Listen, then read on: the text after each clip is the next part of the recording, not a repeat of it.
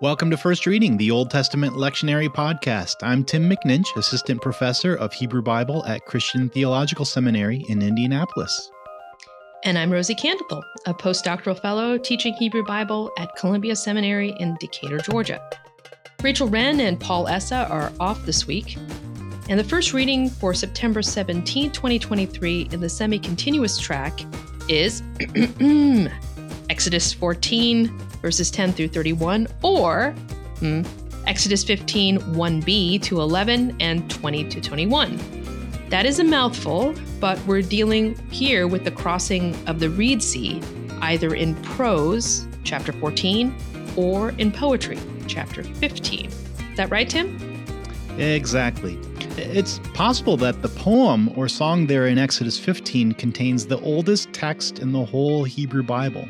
I mean, there's no way to know for sure, but some of the Hebrew in it has really archaic forms, and its poetic format probably goes back to a time when such events were preserved via oral tradition before being included in emergent written documents. So why do you think this story gets doubled up in this way? Narrative and then song in these consecutive chapters, Exodus 14 and 15. Mm-hmm. It seems most likely that the author of the narrative of the Exodus probably had this song as a source text, whether oral or written, and then decided to both retell it in their story and then also include the source in the text as Moses's and Miriam's song. Yeah, I'm glad you've said it's Moses and Miriam. Yeah. In 15:1, the song is attributed to Moses, but then down in verses 20 to 21 in chapter 15, it's attributed to Miriam and all the women. Well, that is interesting. Yes, especially for those of us who are looking for feminist on-ramps into this male-dominated story.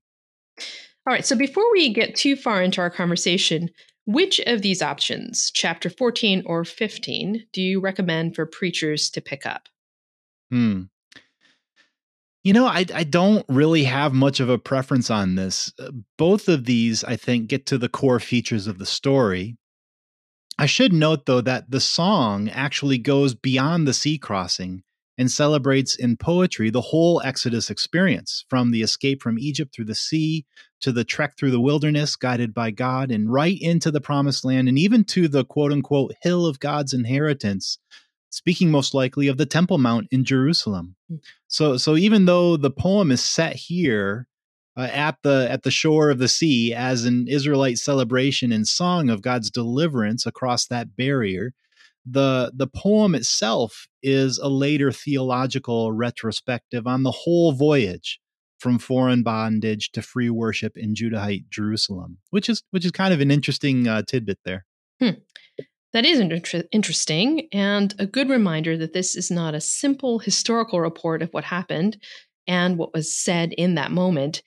It is, in fact, a theological reimagining of a pivotal experience for this people, filtered then through the traditions and theologies of much, much later authors.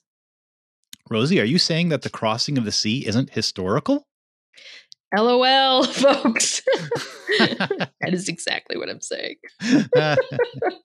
So I'll take the heat on this one. Mm-hmm. So preachers should know that modern archaeology, along with careful study of the biblical text as well, makes it very probable that the Exodus, at least as described in the book of Exodus, was not an event that happened in history, at least not on the scale of its description here. If there was a group who escaped Egyptian control and became part of emergent Israel, it was probably a smaller subgroup of the people. Perhaps it's theorized the Levites or some group like them. Most of the people who would become Israel appear to have been indigenous Canaanites, who, through shifting historical circumstances at the end of the Bronze Age, began to find a new social identity as a separate people, Israel. And the origin stories that we read in Scripture, including this dramatic escape from Egypt in our lectionary text this week, are a kind of adopted history, a creative telling of the past that is less about reporting past events and more about highlighting meaningful realities in the present, in the author's present. So for the authors of this story and the song, living many, many generations after the events recounted here.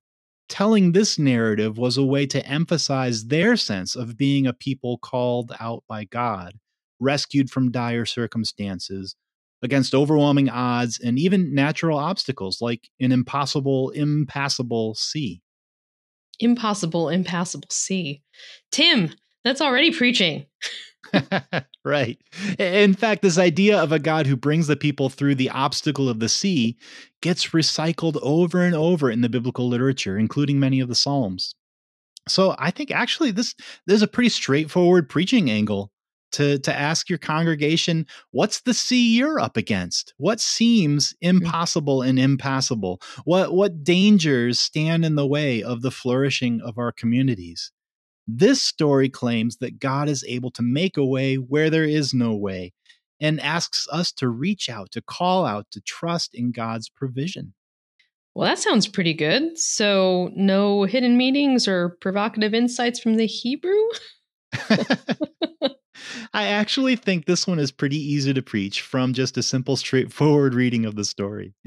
Well, folks, you heard it here first. That's pretty good. Any pitfalls then? Or is this one going to be smooth sailing for our preachers? Well, there are a couple potential preaching pitfalls that I'd highlight for our listeners. First, we've already talked about the unlikelihood that this story is describing a historical occurrence, at least in its details. And I think you'll want to use care in how you frame that reality in a sermon. On the one hand, I'd caution against framing it too explicitly as a historical report, using language that just assumes that this happened exactly as it's described in the text. The danger there is that you build a kind of house of cards for your congregation, and as soon as they learn that historical scholarship is suspicious of the historicity of all this, then the whole foundation of your theological point just crumbles. On the other hand, I would caution against using your sermon to sort of rail against the historicity of this crossing, as if it's pure fiction or fable, and we moderns know better, and wouldn't we be idiots to believe that something like this ever happened? That tack also undermines the impact of the text, especially if people get the sense that you're saying that God doesn't actually have control over natural phenomena like the sea. Along those lines, it doesn't help much, in my opinion, to try to explain this miracle away by appealing to some sort of natural, explanation, like the wind that the story describes as blowing all night was just sort of a weather phenomenon that happened to make this little crossing point shallow enough for Israel to cross through the mud. I think that misses the point. The same goes for highlighting that the text doesn't actually name the Red Sea, which is sort of traditional, the crossing of the Red Sea, but rather the Sea of Reeds, Yam Suf, which is an entirely different body of water, much easier to cross. True enough, but even Yam Suf, which the story actually names, required miraculous intervention to cross in the story. It's a miracle either way. So all of that long-winded stuff just to say, what I'm getting at is that preachers will want to emphasize that even if this miracle is a creative retelling of a tradition, the theological claim it's making is that God truly is powerful enough to control the sea and is therefore powerful enough to intervene on our behalf in our own desperate need for help, or for justice, for courage, for survival.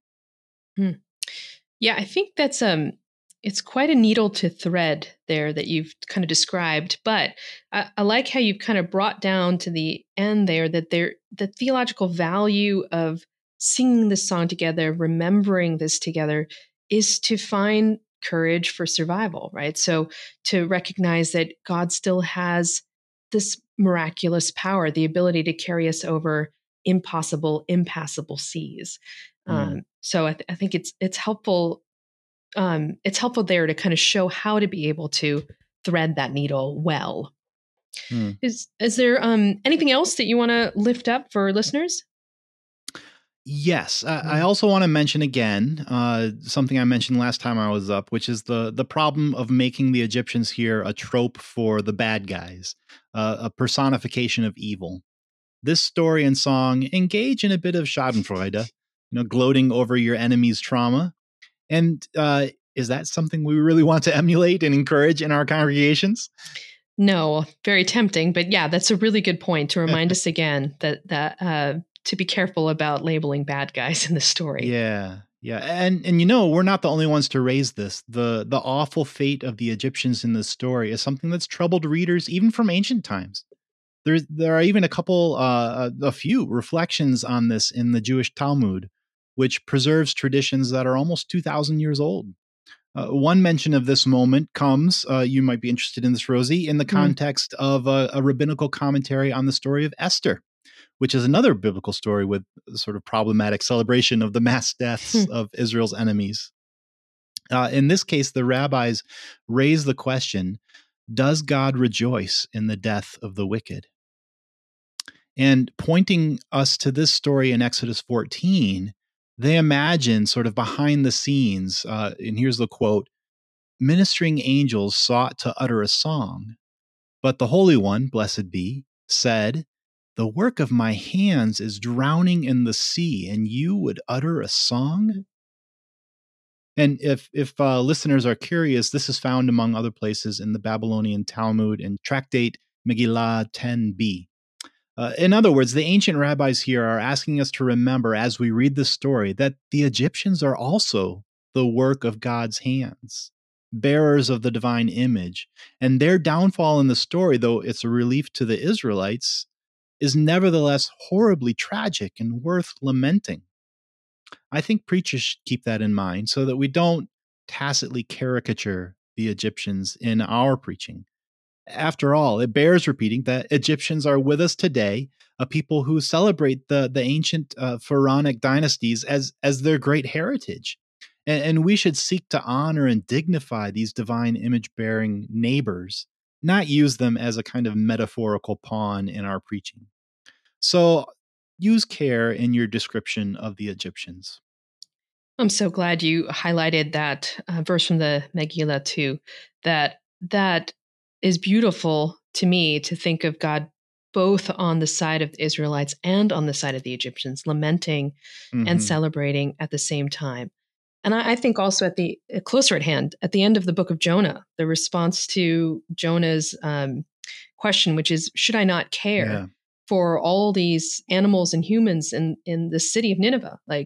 And that's the ending question of Jonah, that's, of course, God cares. God's care for the arch enemies. Yeah. Right. So thank you so much for bringing that up to our reflection. And you've given us a few straightforward preaching angles about God's ability to overcome seemingly impossible obstacles, as well as some cautions about the historicity of the events in the story and the way it portrays our enemies. So thanks, Tim. Of course. It was fun to think about. All right, friends, that will bring us to the end of this week's episode. First Reading is produced by me and Tim, along with Dr. Rachel Wren and Paul Assaf. You can find more info and all of our back episodes at our website, firstreadingpodcast.com. And thank you to those of you who are supporting the pod with your financial contributions. If you'd like to donate to help keep this going, you can follow the link on our website. It also makes a huge difference when you recommend us to your friends, especially those preachers in your life. If you take a minute to rate and review us on Apple Podcasts, that helps the algorithm. So please do that, but it's those personal recommendations that help build our listening community. Drop us a line at firstreadingpodcast@gmail.com or find us in the comments on our Facebook page. Until next time, I'm Rosie Candethel. And I'm Tim McNinch. Thanks for listening and have a great week.